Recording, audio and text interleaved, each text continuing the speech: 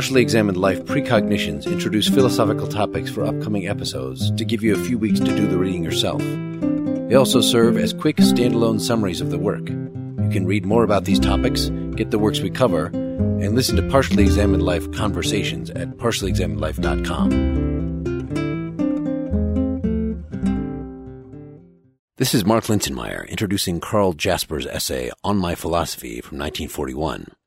Karl Jaspers was one of the fathers of German existentialism. He was an older colleague and friend of Heidegger's, and some of the content of Heidegger's Being and Time was written in direct reaction to Jaspers' ideas. Jaspers introduced the term existenz and gave us the picture of existentialism as prefigured by Nietzsche and Kierkegaard, whose important similarities Jaspers thought outweighed their differences. Where Camus and Sartre are atheist existentialists, and Buber is an explicitly religious existentialist, Jaspers presents us with a middle path, affirming along with Kant that any statements about the existence or non-existence of God are really unwarranted, but also stressing the importance of the question itself to human life. Is there some part of reality that transcends the immediate data of our senses, and that which science investigates? Jaspers was born in 1883 and started his career as a scientist, working in a psychiatric hospital and then as a psychology teacher, focusing his studies on mental illness. In the beginning of On My Philosophy, he describes how this work gave him high standards of rigor which were not satisfied in the philosophy courses he took, which he saw as more often than not putting forth scientific-sounding claims with dubious grounding. However, he also saw a tendency in scientists, and really in everyone, to assert essentially philosophical propositions and then pretend that these were somehow scientifically grounded. One of the key points argued in this essay is that the scientific worldview is not itself a conclusion of scientific work.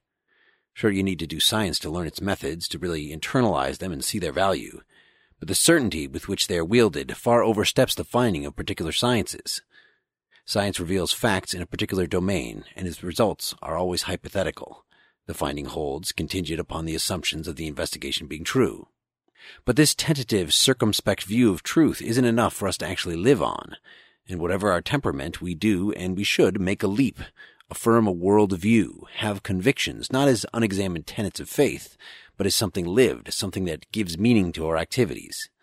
Unlike for Sartre or Camus, this can't just be something you invent or choose without external influence, but represents a leap towards something you take to be real, to be objective relative to where you're at, something that transcends you. Just like Kant defined freedom as following the dictates of your reason, and for Socrates, freedom meant obeying the divine voice that told him to philosophize, for Jaspers, real freedom is a leap toward the transcendent that reveals itself to you in your most inspired moments, even though you can't prove what you've discovered to others, and can likely only explain it to them with great difficulty. This conviction about personal self-development is reflected in the type of therapy Jaspers developed, which he calls existenz clarification, which is an outline of the potentialities of the soul, which holds a mirror up to man to show him what he can be, what he can achieve, and how far he can go. This line of inquiry led him, at age 38, to accept a professorship in philosophy, which occupied the rest of his career. After the first brief autobiographical section of the essay, the section Making Tradition Our Own is about our relationship to philosophical history. He says that our questions and answers are in part determined by the historical tradition in which we find ourselves, and that we apprehend truth from our own source within the historical tradition. So we study philosophy to connect to old thoughts, to perennial truths, but we have to be careful, active, historically aware readers to translate these ancient insights into things that our minds, with our current ways of thinking, can really internalize.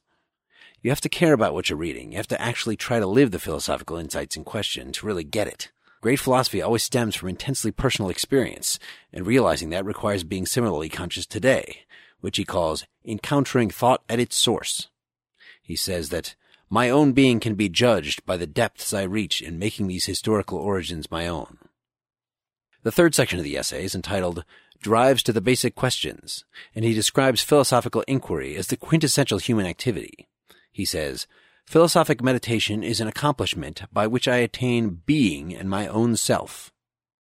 While science is concerned with finite purposes, with specific practical results, philosophizing is the activity of thought itself by which the essence of man in its entirety is realized by the individual man.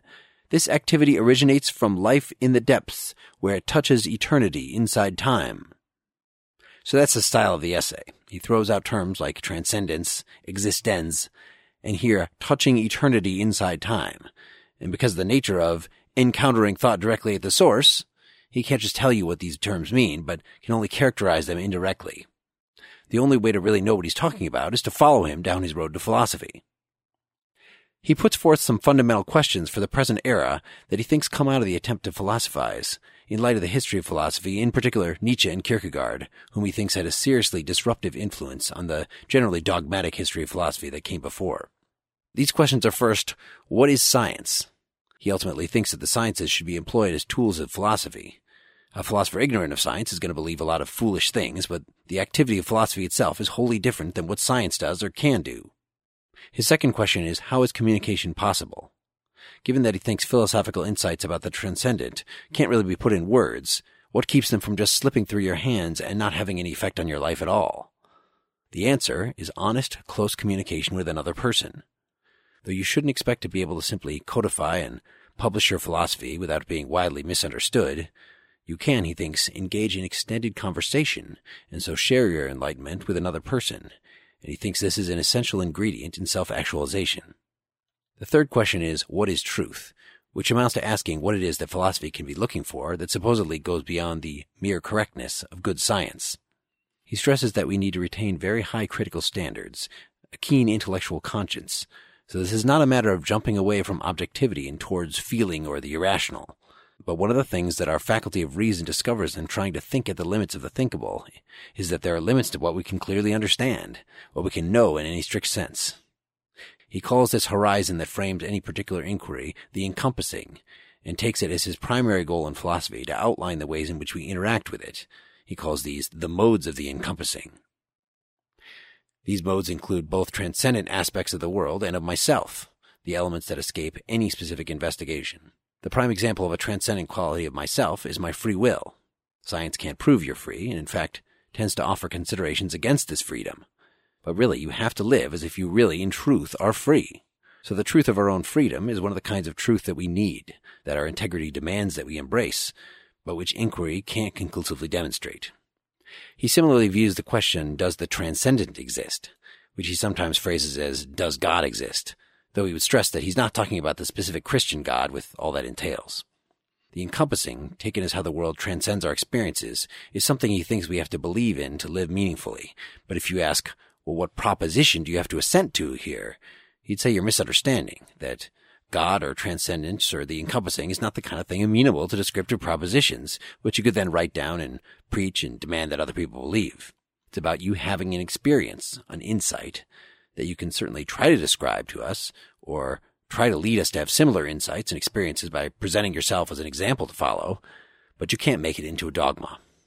His last two questions are, what is man, and what is transcendence, which I've already covered in trying to discuss truth here.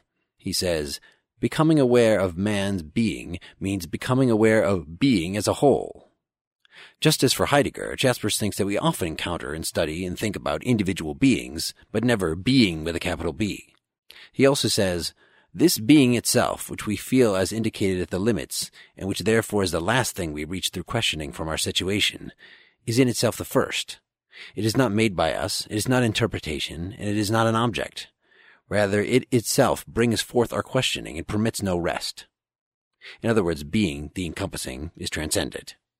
Where Heidegger called man Dasein, which is the one being whose own being is an issue for it, Jaspers uses the term existenz, which he describes as the encompassing in the sense of a fundamental origin, the condition of selfhood without which all the vastness of being becomes a desert. Existenz is our existential need to assert ourselves as something in particular, and in so doing to live according to a philosophical worldview that is, again, informed by science and logic and what your understanding tells you, but necessarily goes beyond the justifications that those things provide. In the final section on the transcendent, he clarifies what he takes to be the relationship between philosophy and religion. He says, to remain truthful, religion needs the conscience of philosophy. To retain a significant content, philosophy needs the substance of religion. Religion is all about trying to experience and communicate transcendence. When religion thinks it's codified transcendence and starts a sect around it, a mistake has been made. And he thinks that the worst part of this is claiming exclusivity, that your revelation is the only way to God. At the same time, he says that religion is the reality to which philosophy owes its existence. If religion were not the life of mankind, there would be no philosophy either. He sees twin evils that philosophies needed to help us avoid. On the one hand, dogmatic religious fanaticism. On the other, what we now call scientism, which is the wholesale rejection of transcendence and the pretense that science can reveal all the truth there is and all the truth that we need. Sometimes he calls this middle path between those errors philosophical faith. This is what Socrates, for one, was willing to die for.